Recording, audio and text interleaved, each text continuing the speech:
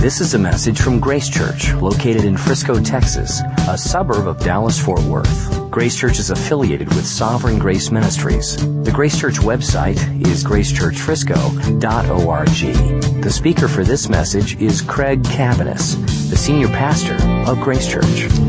As you're finding a seat, you could open up your Bibles, if you have one, to John chapter 7. John chapter 7. As a church, we are studying really verse by verse through the Gospel of John, and we're going to give most of the year to this, the whole year probably, to this study of the life of Jesus. And so we're continuing on in chapter 7 today. Before we read, I just wanted to thank the men of the church, because yesterday we just had a wonderful meeting. I think it was a highlight of this year for sure, just being able to be together with the guys. And I just want to thank you for coming out and devoting, your morning, half your day to being together. The guys were just really obviously very hungry to grow and to grow in the workplace and in their jobs. We're specifically about work and working for the glory of God. So it was just thank you for the tremendous response and the tremendous participation. It was a lot of fun to be together. If you were not able to come, but you want to hear the teaching, that'll be up, that'll be posted. It's not posted yet, but it will be. You can just look for that on the website. Okay, John 7, we're reading verses 1 through 24. After this, Jesus went about in Galilee. He would not go about in Judea because the Jews were seeking to kill him. Now the Jews' feast of booths was at hand. So his brothers said to him, "Leave here and go to Judea, that your disciples also may see your works you are doing. For no one works in secret if he seeks to be known openly. If you do these things, show yourself to the world." For not even his brothers believed in him. Jesus said to them, "My time has not yet come, but your time is always here. The world cannot hate you, but it hates me because I testify about it that its works are evil. You go up to the feast. I'm not going up to the feast, for my time has not yet fully come." After saying this, he remained in Galilee. But after his brothers had gone up to the feast, then he also went up, not publicly, but in private. The Jews were looking for him at the feast and saying, "Where is he?" And there was much muttering about him among the people, while some said, "He is a good man." Others said, "No, he is leading the people astray." Yet for fear of the Jews, no one spoke openly about him. About the middle of the feast, Jesus went up into the temple and began teaching. The Jews therefore marveled, saying, "How is it that this man has learning when he has never studied?" So Jesus answered them, "My teaching is not mine, but his who sent me. If anyone's will is to do God's will, he will know whether the teaching is from God or whether I am speaking on my own authority. The one who speaks on his own authority seeks his own glory, but the one who seeks the glory of him who sent him is true, and in him there is no falsehood. Has not Moses given you the law? Yet none of you keeps the law. Why do you seek to kill me?" The crowd answered, "You have a demon. Who is seeking to kill you?" Jesus answered them, "I did one work, and you all marvel at it. Moses gave you circumcision, not that it was from Moses, but from the fathers, and you circumcise a man on the Sabbath. If on the Sabbath a man receives circumcision so that the law of Moses may not be broken, are you angry with me because on the Sabbath I made a man's whole body well? Do not judge by appearances, but judge with right judgment." Let's pray. Lord, I pray that you would reveal yourself to us as we study this text. I pray that you would give us alert hearts, open minds, sensitive consciences, eager desires to know you today. God, I pray that you would speak clearly to us from the Scripture. I pray that you would give me strength. I pray that you would fill me with your Spirit, that I might be able to communicate the truth of this passage so that your people might be encouraged by your word. Lord, give us ears to hear your word today. Lord, give us hearts inclined to obey. God, do something way beyond all that we could ask or think, we pray. Have your way with us. We pray these things in Jesus' name. Amen. From a human perspective, this is a low point in the life of Jesus, in the ministry of Jesus. This is really a low point. I mean, you could say that the wheels have sort of come off the ministry of Jesus at this time, because from a human perspective, things look bad. The context of what we just read is chapter 6. And in the previous chapter, in chapter 6, here's what happens. Jesus does an astounding miracle. He feeds upwards of 20,000 people from 2 loaves and 5 fish. And the crowds are going crazy. I mean, they love it. People are showing up because Jesus is feeding everybody, providing a buffet, all they can eat, and there's still food left over. And he miraculously provides this. People are so excited that they, in essence, chase him around to the other side of the lake. And the next day, they show up looking for more miracles, more free food from Jesus. And instead of providing miracles, Jesus provides hard teaching. Teaching that calls the people to not just show up for a handout, but to show up with a desire to follow Christ with their lives.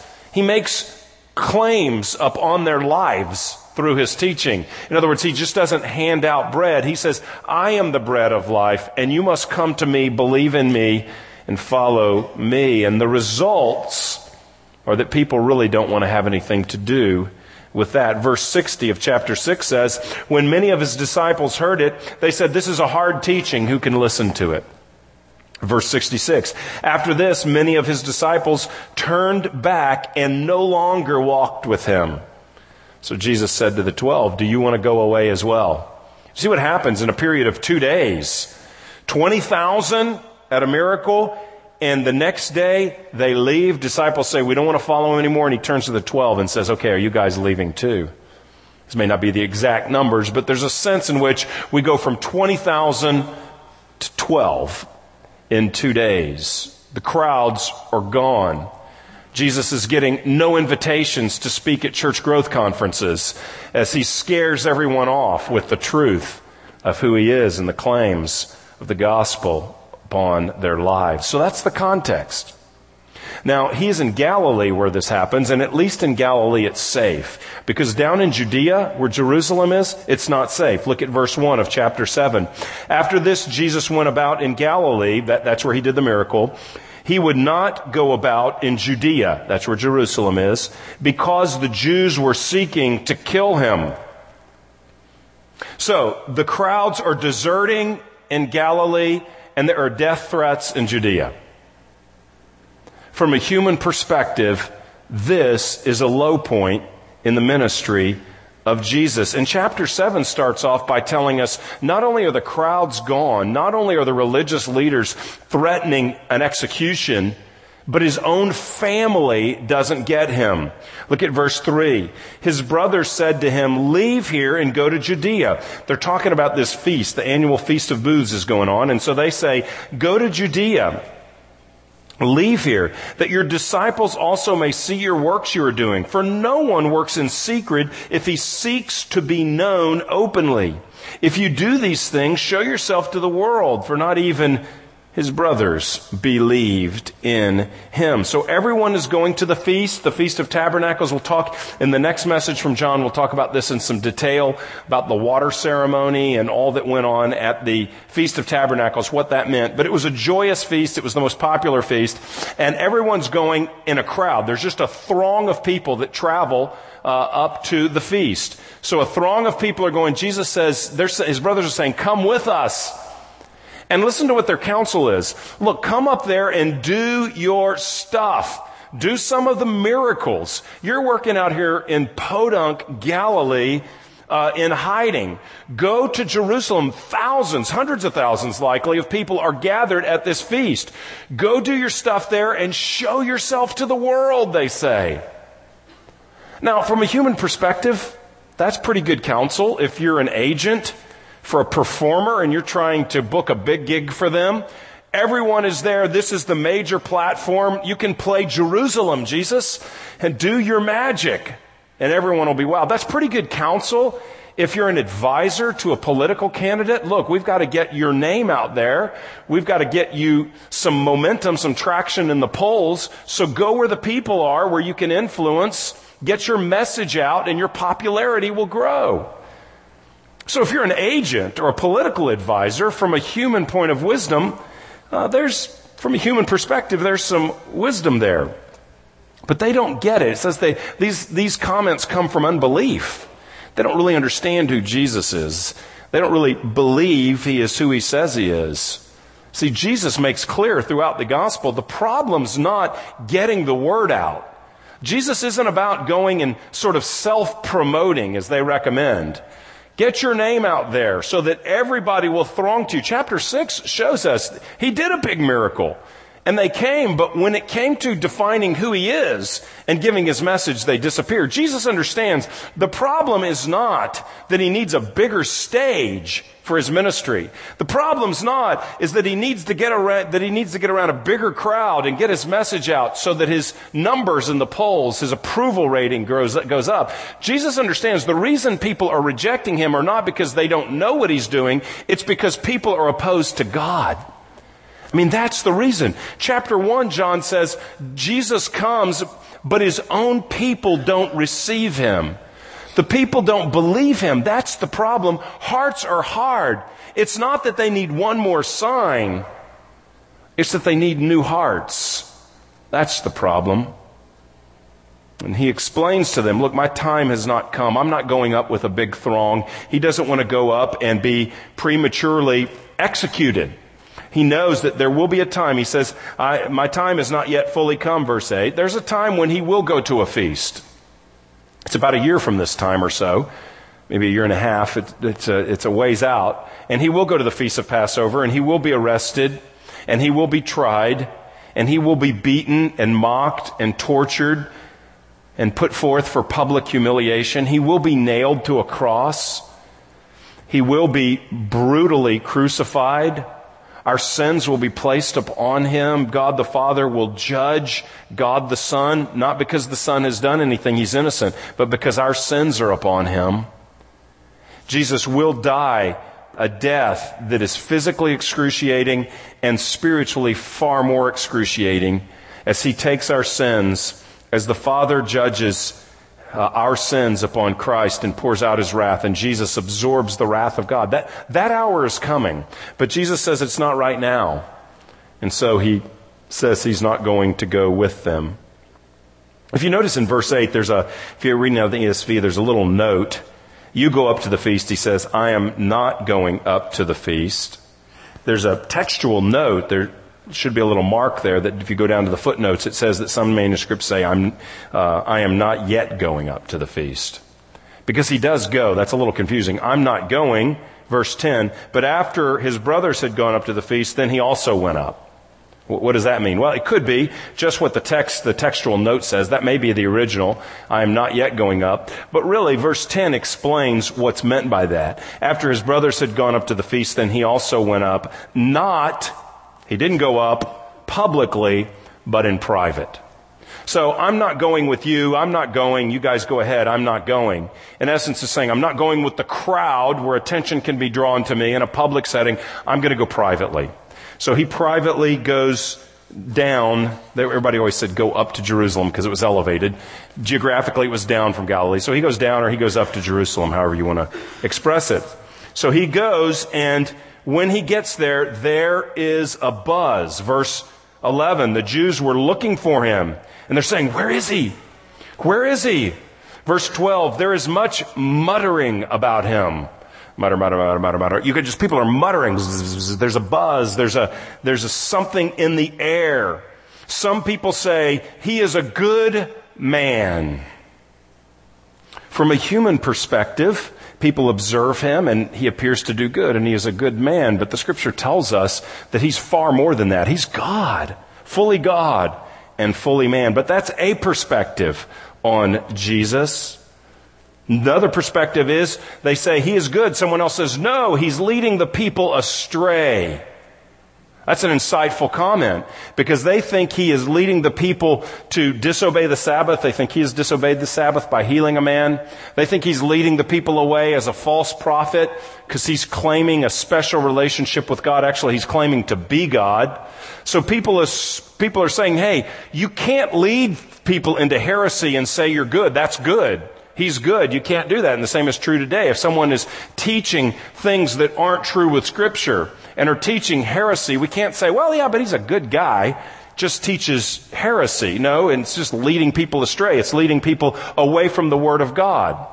Well, that's not good. And so they're saying, he's leading people astray. So these are human perspectives. He's good. No, he's leading people astray. Go, show yourself. Show the world, his brothers say. You see all these human perspectives on Jesus. Now the rest of the passage, verses 14 through 24, have to do with his teaching. It says about the middle of the feast, verse 14, he goes into the temple and he starts teaching. Verse 15, the Jews therefore marveled, saying, how is it that this man has learning when he has never studied? He's not a trained rabbi. He doesn't have a degree. He hasn't been recognized or ordained in the system.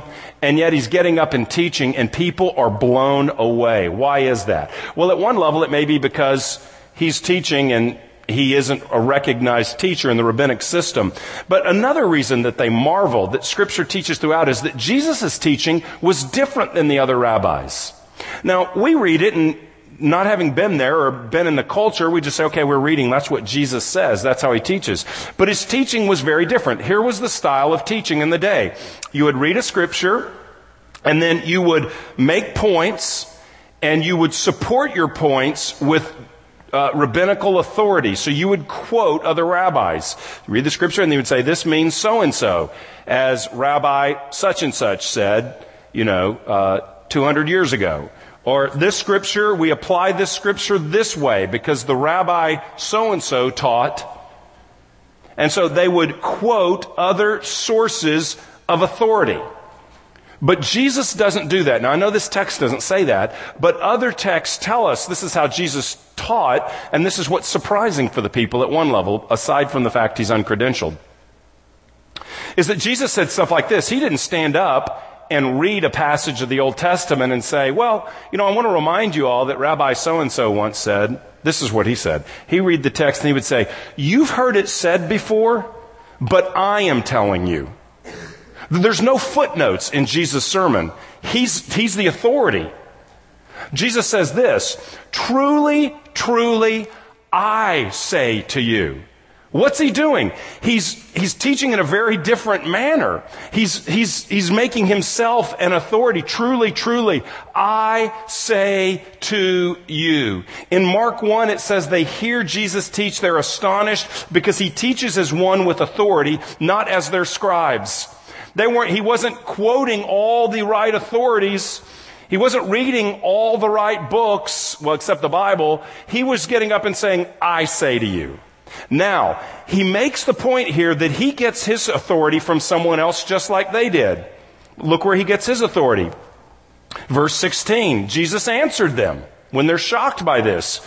You're not quoting anybody. Who credentialed you? This is what he says.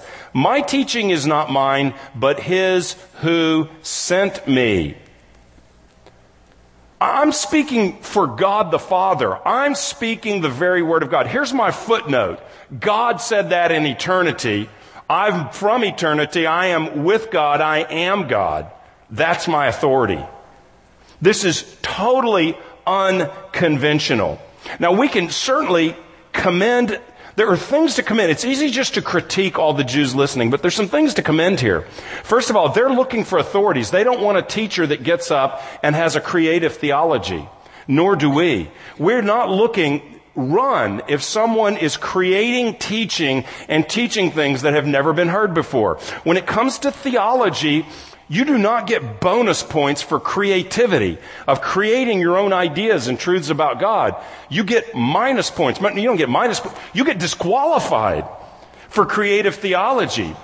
And sometimes there can be an urge for this in the evangelical church, especially in a place where we're saturated with Bible TV and Bible radio and Bible stores and Christian teaching all over the place and churches all over the place. So there can be an urge in our culture to say something that's never been said before, to wake up those who are sort of immune to the teaching of the Bible or something like that. But that's dangerous. That's an impulse we want to avoid. We're not creating new teaching. Now, we can be creative in our application of theology and truth. In other words, because we have a mission to connect with people in a certain culture, a certain stage of life even, we can be creative in our application to help apply it to different stations of life, different experiences of life. There's room there to be sure. But the Word of God, who Christ is, what the Bible teaches, what God is like, who the Holy Spirit is, what He does, there's zero room for creativity. It is factual. It is reporting. A preacher is a herald, and heralds don't get creative. A king would send a herald into a village, and he would roll out the scroll and say, "Hear ye, hear ye." The king declares, and all the villagers are, what is the king saying? I mean, you've seen that out of like Renaissance movies or cartoons or what, the guy doing that. That's what I'm doing. I don't have the freedom to say, "Hear ye, hear ye." I got a better idea. There's no creativity. We report what God says. The creativity can come in the application. So they're right. They're saying, who's your authority? Where do you get this truth? That's a good impulse. He says, I get this truth from the Father, the one who sent me. So he is coming in and he's breaking all the human perspectives. He's bringing God's perspective. Verse 17. If anyone's will is to do God's will, he will know whether the teaching is from God or whether I am speaking on my own authority. So he's saying, look, if you really want to honor the Lord, you will know that what I'm saying is true. If you want to please God, you'll know what I'm saying is true and that I'm God. But if they just are about a religious system, then it's going to continue to make no sense to them. So he goes on to say, you have the law of Moses, you don't even obey the law of Moses. Why are you seeking to kill me? You say that, I'm claiming to be God. You say that I am breaking the Sabbath. You have the law, you don't even keep the law. Why are you trying to kill me? And look what the people say. Verse 20, the crowd answered, you have a demon. That's another human perspective. They're looking with a human perspective and saying, this guy is saying stuff that is crazy. This guy is saying he can, in essence, it looks like, break all of our traditions on the Sabbath by healing a man. That's not allowed. He is going outside of the law. He's making claims. I mean, he's doing miracles. So how could that happen? Only one way. The devil is working through him. That happens in other passages. He gets called demonic. That is a human perspective that they bring. Jesus has a demon. And then in the last section, he exposes the blindness of the human perspective. He exposes the blindness of the human perspective. This is what he says, verse 21. I did one work and you all marvel at it. What's he talking about? I did one work. Well, he's talking about chapter 5. And the way we know that is because if you look down here at verse 23, he says, are you angry with me because on the Sabbath I made a man's whole body well? That's chapter 5. That got him in a lot of trouble. There's a guy, he cannot move, he's lame. And Jesus comes in and heals him. It's Saturday, the Sabbath. Jesus heals him, says, take up your mat and walk. And this guy walks, and they're saying you're breaking the Sabbath because you did work. You healed, and then told him to get up, take his mat, and walk, active work. So you're doing work on the Sabbath. You're breaking our Sabbath or God's Sabbath law. So Jesus says, here's how blinded you are by your human perspective. He says, you will circumcise a male on the Sabbath. And what's he talking about? Well, for a Jewish male, a Jewish baby, on the 8th day of life, a Jewish male was to be circumcised as a mark of the covenant that they were God's people. And if that 8th day landed on Saturday, the Sabbath, it was okay, though circumcision is an act of work, it was okay to circumcise on the Sabbath day because the importance of receiving the sign of the covenant. That was okay. And so Jesus says, it's okay for you, if I could say it this way, to address a part of the body for the sake of the covenant. It's okay to do that on the Sabbath for you, but I come in and I heal a whole man's body. He says, I don't address a part of a body. I change the entire guy's life. Jesus comes on the Sabbath day, God in the flesh, and he sees a suffering man who can't make it into the pool where people are being healed. And he goes to him on the day of God. He goes to this man, moved by compassion, seeing the man suffering. I mean, there's a guy whose entire life is characterized by poverty. He has to beg alms. He can't work for himself. He can't get from one place to another easily on his own. His whole life is characterized by suffering. He's likely something of an outcast. He needs healing, and Jesus comes to him moved by compassion, and with a phrase changes everything about this guy's existence. Get up and walk. And the guy gets up and he's healed, and he meets the Savior. God shows up on the Sabbath. God shows up on a Sabbath and changes a man's life. That's something to get excited about. But because of their human perspective, they're so deceived that they look at the compassion, they look at the mercy, they look at the power, they look at the changed life, and they say, you shouldn't do that on Saturdays. We're going to kill you. They want to kill Jesus because of this. It's something they should be celebrating, and yet they're opposing God rather than receiving him. And so this is what Jesus says as a conclusion to all of this. Verse 24, do not judge by appearances, but judge with right judgment. They're judging by appearances. They're judging with a human perspective, and they are blinded to God's perspective. They have a narrow view of their religious tradition that defines what God is allowed and not allowed to do from their understanding, and they view Jesus that way. And it's a human evaluation. It's a human perspective.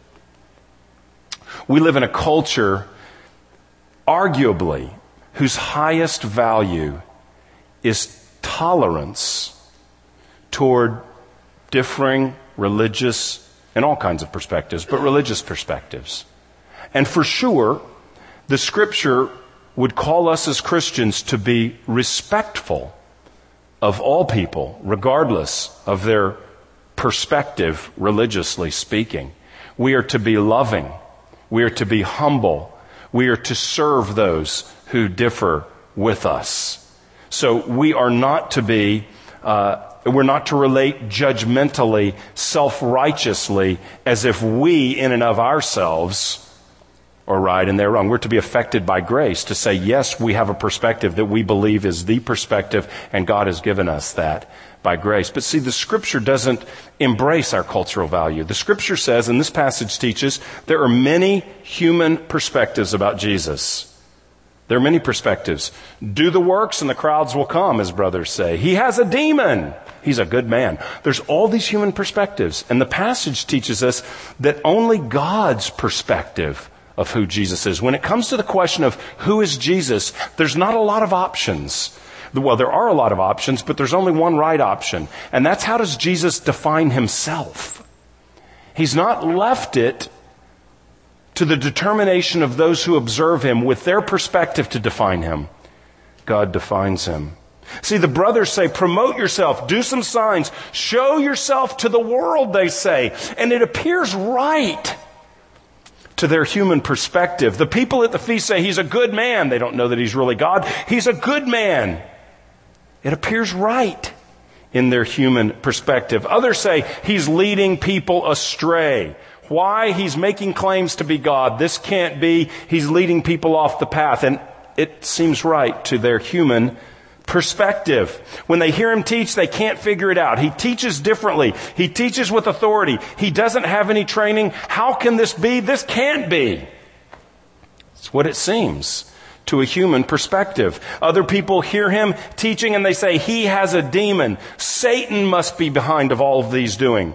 Satan must be leading him to break the law. Satan must be empowering him to do these works. He's crazy. He has a demon. That seems to make sense. It appears right to their human reason. The leaders say it's wrong to heal on the Sabbath. To work is to break God's law. Jesus is a lawbreaker. And if we let him keep going, everybody's going to be breaking the law. He must die. He's a troublemaker. He's leading people astray. He's breaking the law. And that appears right to their human perspective. But what does Jesus say? Verse 24, do not judge by appearances, but judge with right judgment. Don't judge with a human perspective. But what is right judgment? Right judgment is God's perspective.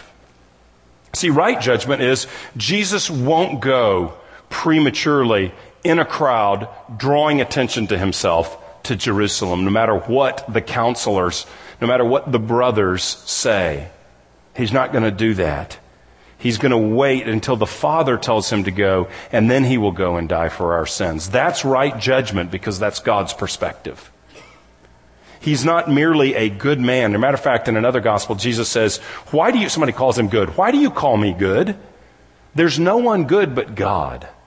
He's not just a good man. He is perfect. He is righteous. He is flawless. He is the definition of goodness. He is good personified. All goodness is measured against his person. He's God.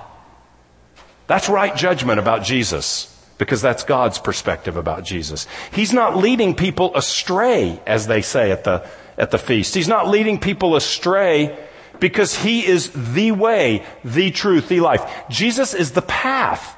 He says, no one comes to the Father by me. He is the path. Every other pathway is being led astray.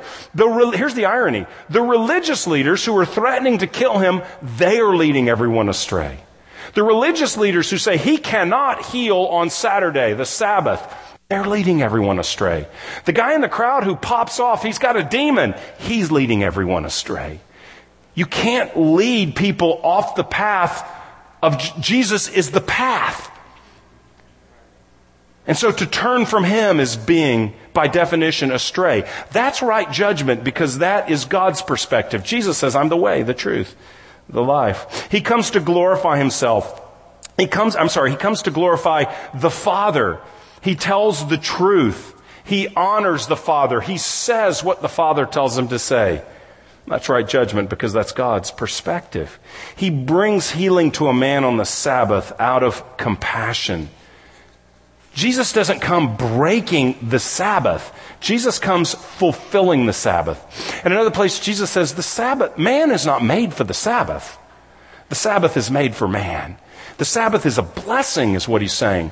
And when God shows up on the Sabbath and says to a man who cannot walk, get up and walk, and heals him and reveals himself to him and turns the man's life around, that's the whole purpose of the Sabbath. Meeting God is the purpose of the Sabbath.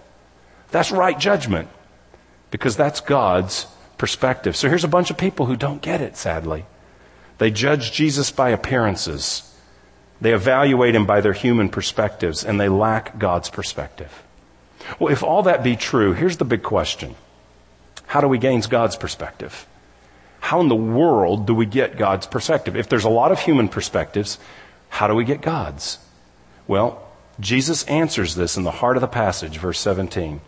If anyone's will, their personal will, their desire, is to do God's will, he will know whether the teaching is from God or whether I'm speaking on my own authority.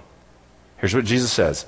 Anybody who wants to honor God, anybody who wants to please God, anybody who wants to do God's will with their life, they will know that I am who I say I am.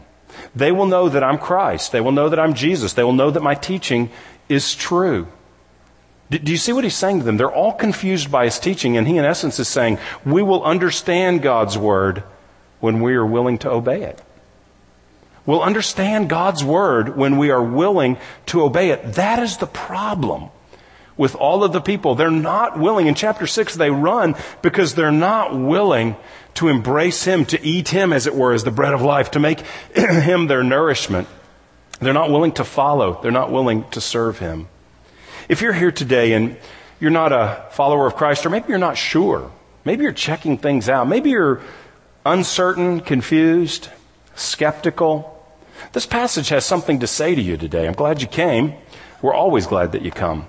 And there's something to say from this passage to you today. I think I'd want to ask you a question. And it could appear like a rude question if I don't know you. I'm going to take a chance and step out here a little bit. I'd like to get to know you, but if I don't know you, this could sound a little forward. But I want to ask you a question that I think comes from this text. You may say, I'm kind of skeptical. I'm trying to find out about Jesus. Is he really God? You know, what does this really mean? I'm trying to figure out the Christian faith. I'm trying to get some more information. Here's a question I would ask you and encourage you to ask of yourself.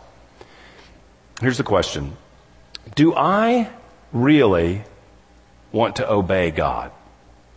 That's the question.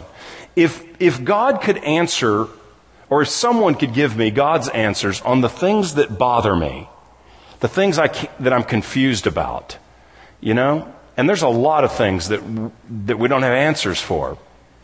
Why is there a terribly destructive tornado this last week in Alabama?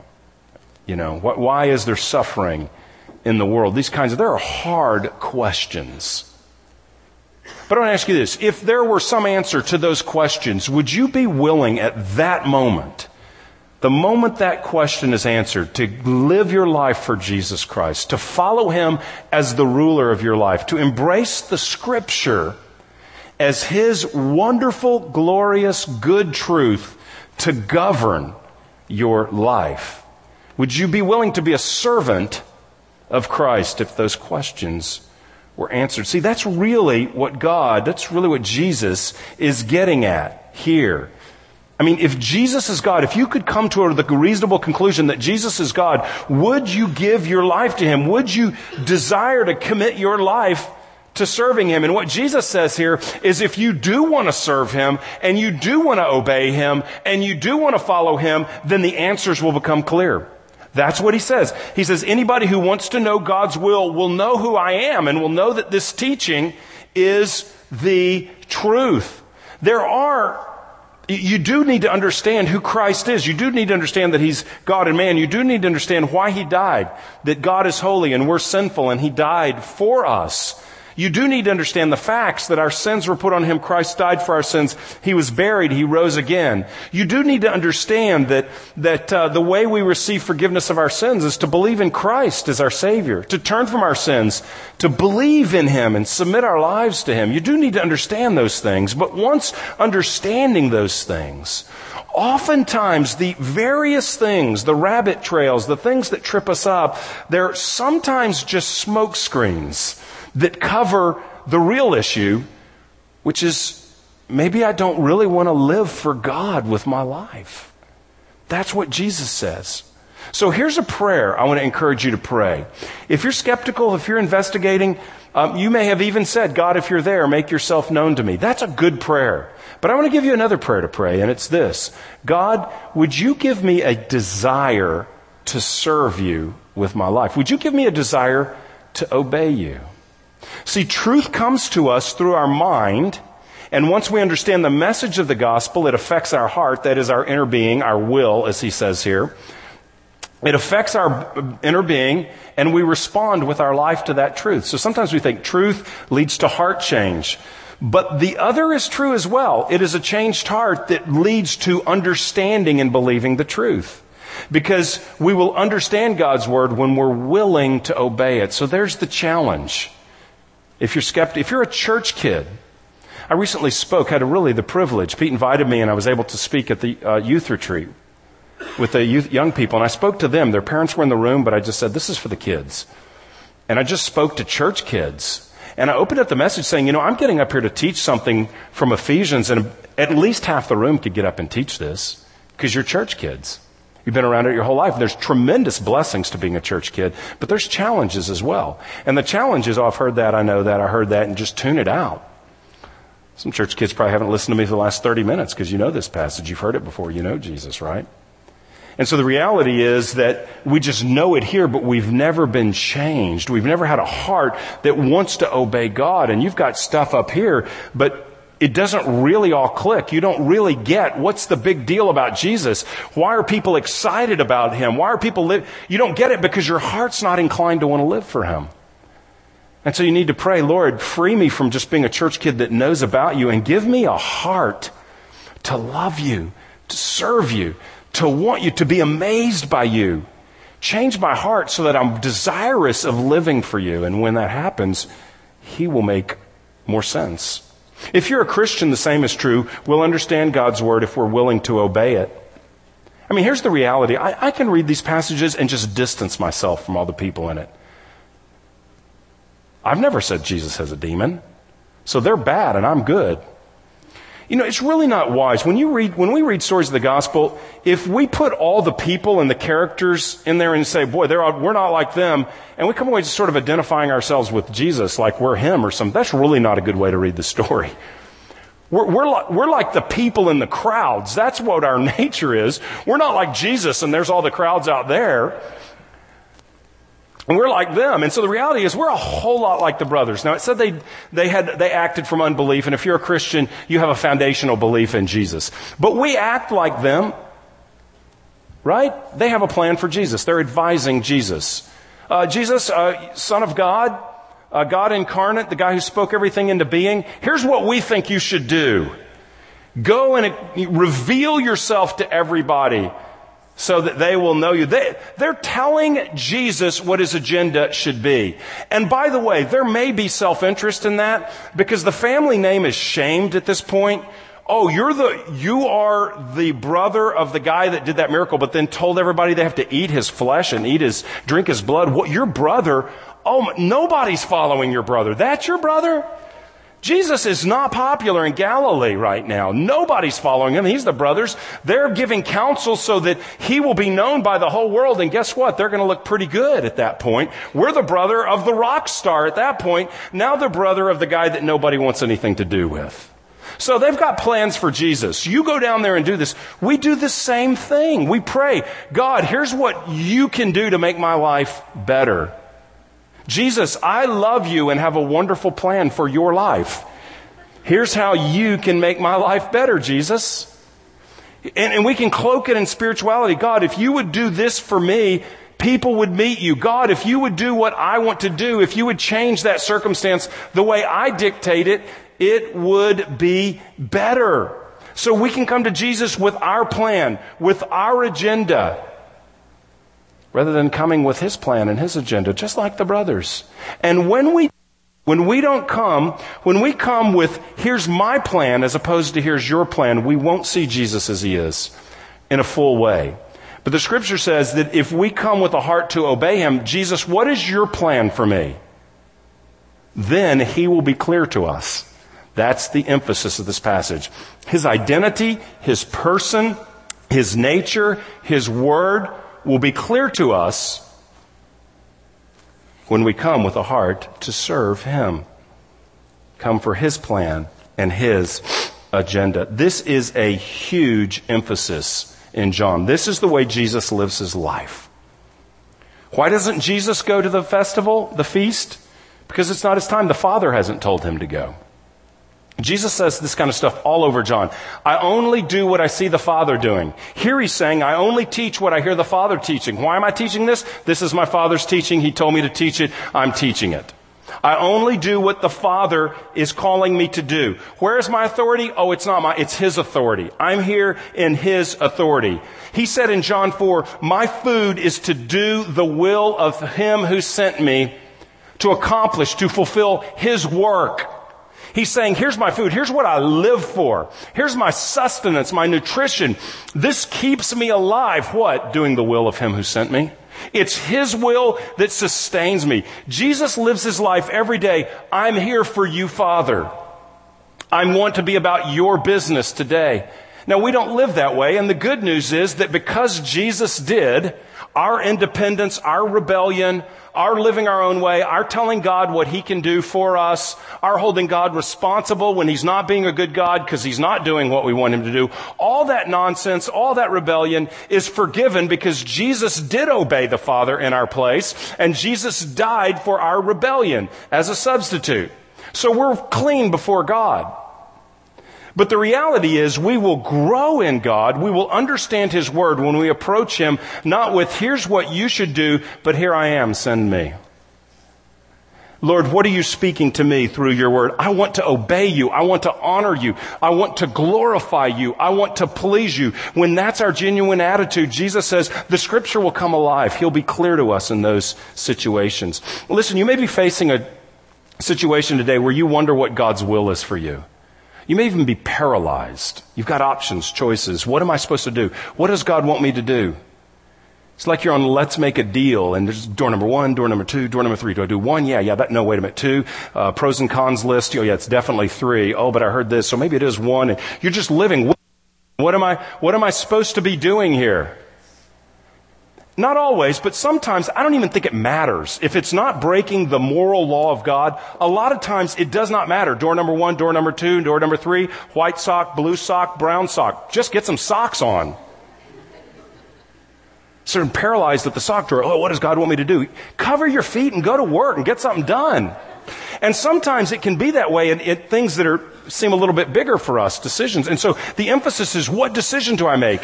Where really what we should be saying is, God, I need my heart affected.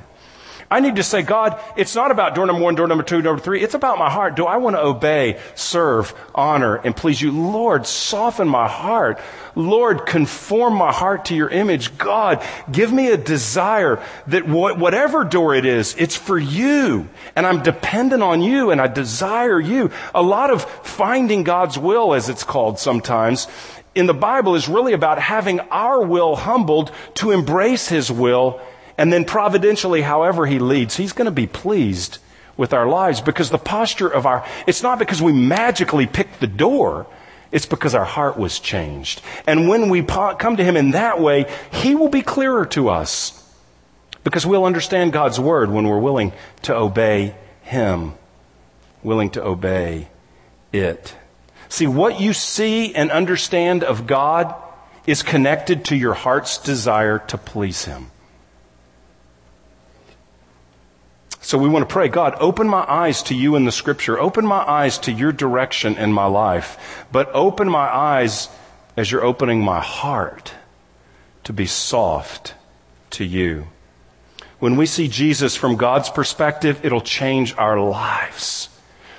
Radical life change comes when we see Christ for who he is. You can't sit still. You can't be bored. You can't be detached. You can't be distant. You can't want nothing to do with God. If you could see Jesus the way he really is, if we could see him in his glory, there'll be nobody in heaven that says, man, this just isn't really what I was expecting. Whoa, I was expecting something good.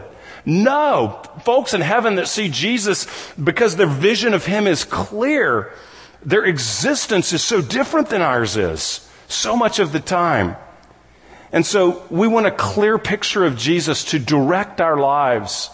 And we get a clear picture and a clear understanding as our hearts are softened with the desire. Anyone who comes with their will, wanting to do his will, Jesus says, you'll know who I am. You'll know my teaching. You'll know my truth. When we come with that desire, God answers that desire with revealing himself to us through the scripture. His word comes alive and it's clear. It doesn't mean he answers every question we have.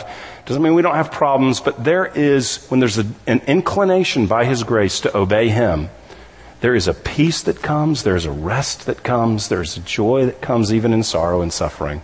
And there is a clarity that comes. We may not know all the mysteries of the universe, but we know Jesus, and we see him in the midst of our lives. The The goal isn't to get all the mysteries of the universe answered. The goal is to know Jesus. And we know him and he becomes clear when our desire is to obey him. We will understand God's word when we're willing to obey it. The folks in this crowd were not, and so they missed out. May we not be like that. May God today refresh us in him and change our hearts so that we would be able to see him more clearly. May he open our eyes by opening our hearts. Let's pray. You've been listening to a message from Grace Church. For more information, visit www.gracechurchfrisco.org.